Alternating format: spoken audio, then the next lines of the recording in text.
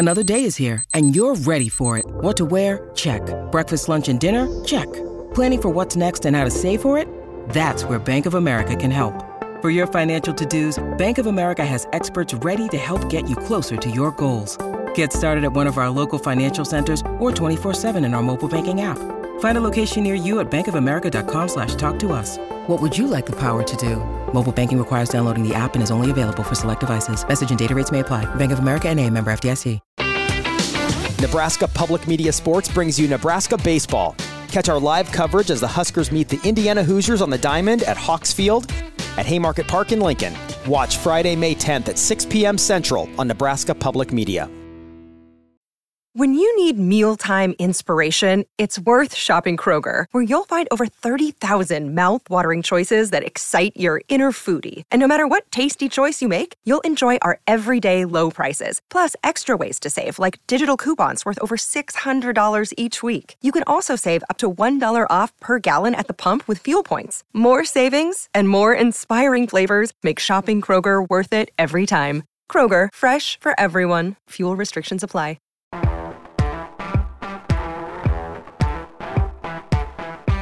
Welcome to Hurrdat Sports Radio. Here we go, one play, 2-point. Duke trying to tie to get it to a third overtime. Loftus out of the shotgun, throws to the end zone. Incomplete! Incomplete! The bell belongs to us! Carolina wins it! 47-45 in double overtime. Snap good, hold down, kick is up, and it is good! Gino Garcia has kicked the ball through the uprights to give the Red Raiders a 3-point lead with 3 seconds to play. Kick is up, and the kick is good. 4-game losing streak is over, and the Terrapins are bowl eligible for the 3rd consecutive year. Really didn't need to play that last one, Shane. Yeah, thanks, Shane.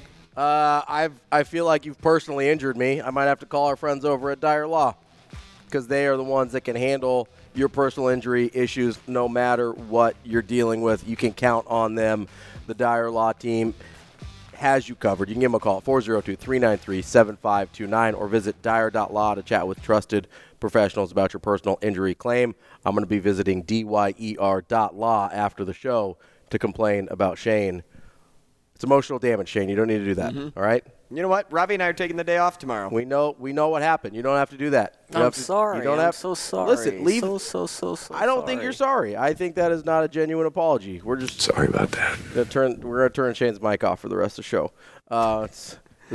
We don't have that ability. No, we can't even turn our own mics on and off. We have 0 buttons up here. I can Shane holds all the power. I can literally only change the volume on my headset. That's all I can do. No, there's a bunch going on in college football outside of Nebraska. Some of it starts to trickle into Nebraska. We'll get to that in a second. But yesterday, reports started coming out, and then finally last night it appeared to be confirmed that Jimbo Fisher is out at Texas A&M with, I believe, the largest buyout, because Mel Tucker's isn't going to count since they fired him for cause. Now that's going to be in court. But they're not even pretending to fire Jimbo Fisher for cause. It's the largest buyout in history. Yeah, it's hard to do when Jimbo had so much success at the university leading up to that extension that he got in, 21? It was right after the 2020 season, I believe, because that's when they did really well. And you can't argue that he completely gave up on the program like he did at Florida State, because why? Well, they had the top recruiting class in 2022, so it wasn't like Jimbo wasn't doing his job in a certain department. Yeah. The results just weren't coming in Texas A&M's eyes the way that they should have. Well, and listen, okay, the results that he's experienced at Texas A&M have been, outside of 2020, incredibly lackluster, okay? And here's the thing that I need people to remember also.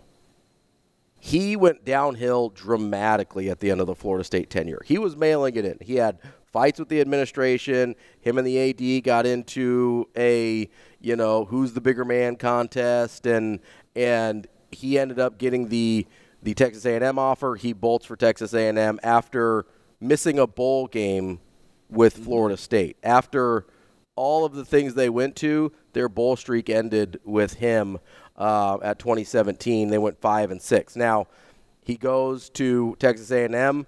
They're okay. They're 9-4. That's okay. That's not great. They were 8-5. That's not a Texas A&M SEC team. Not for what they're paying. That's what I was going to get to. They're paying for a national title contending coach. They're paying for 2012, 2013, 2014. You're paying for Jimbo. double-digit wins. You're paying for 12-2, 14-0, 13-1, Orange Bowl, BCS title, Rose Bowl. Like, that's what you're paying for with what they paid to lure Jimbo Fisher away from Florida State. And they got 9-4, 8-5. They did go 9-1 in 2020.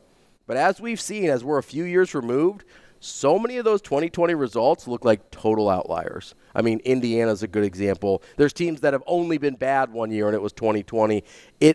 Michigan's a good example. That was their worst year, was in 2020. Now that was the year that they talked about firing Harbaugh, and then all of a sudden they got really good somehow. Got some other stuff going on. How did Michigan get so good since 2020, Shane? Yeah. Just really good. How did they get where Texas A&M wanted to be since 2020? Maybe Texas A&M should have scouted a little bit better.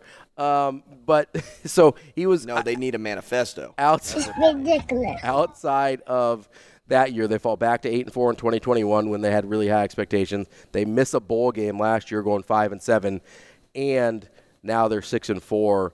They've been dramatically underperforming for the most part under Jimbo Fisher's tenure. Jimbo, I think, bores easily. I don't know if he bores easily or if, like, you know how you've seen those players in different leagues where they get that big contract, they get that big money, and then they kind of start cruising. Yeah. And then they're like, he put it in cruise control, and I think he just got. And he couldn't get it out of cruise control. I'm good. And listen, I'm good where I'm at. Maybe he's not a lifer. Like, he's 58 years old. Some guys don't want to coach until, like Saban, till they're in their. I mean, Saban's probably going to coach until he dies. Like, I don't know what else he's going to do.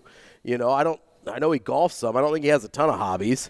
You know, or you don't need a lot of hobbies when you're really good. And I think it's the only thing he likes doing, right? Like, well, I mean, he put it in cruise control, after the 2013 national championship. But it's almost like he peaked, right? Well, Jimbo peaks in 2013, and then he's just like, I did it once, so I'm good. So here's the other thing that we need to acknowledge about 2013, 2014 Florida State. Who was the quarterback there?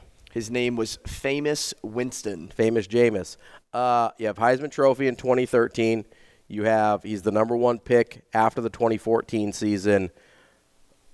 You know, we talked about a couple weeks ago the names of coaches who owe their entire careers to one guy.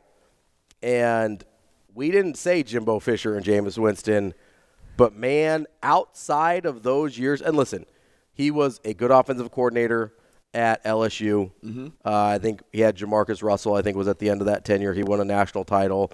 Did Jamarcus Russell pan out in the league, Shane? What kind of question is that? I was just curious. You let off the segment with a Maryland highlight. Yeah, that was totally unnecessary and uncalled for. This is payback.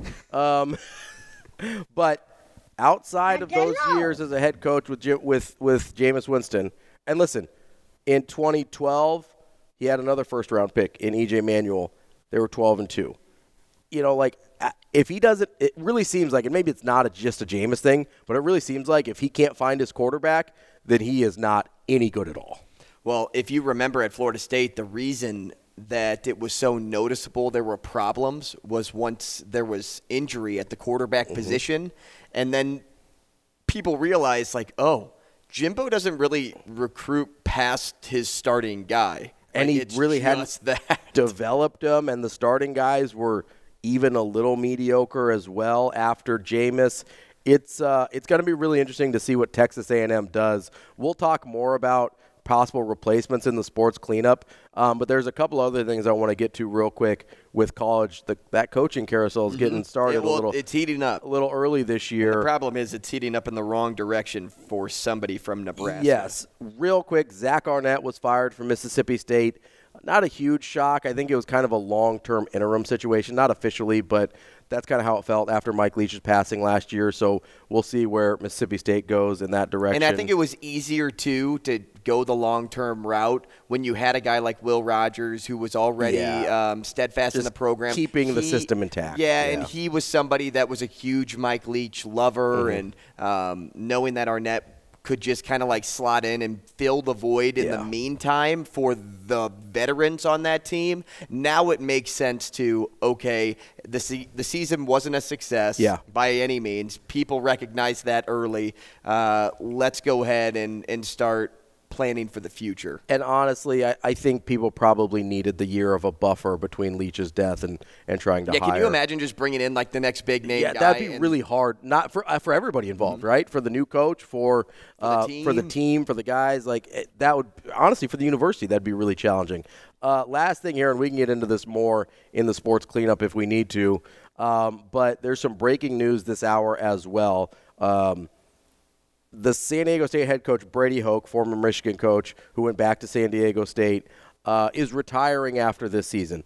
The reason that's important is, one, Tony White spent almost a decade of his coaching career at San Diego State. That's where he really started to make his bones and make his name as a college football coach. So keep your ears perked for that one, as Tony White, who has proved very, very successful as a defensive coordinator, I imagine he's going to be on a short list of potential head coaching candidates at San Diego State. So all I have to say to the University of Nebraska is, pay that man his money. In your best Rounders impression. Yeah. Tony White spent 9 years there. Mitch Sherman, the first one pointing that out, at least that I saw. But pay attention to the fact that, yes, Tony White went to college at UCLA in California. Yes, he spent a short stint at New Mexico, but then those 9 years at San Diego State, then Arizona State, then Syracuse, then Nebraska. I don't know where Tony White met his wife. I would guess, based on when I met his son at the Team Jack event before the year even started, that it was about 9 or 10 years ago. And, that would have been when San Diego State days. San Diego State. And if they met at San Diego or even at UCLA in college, the poll home can do a lot of things to one man. I don't like it, Andrew.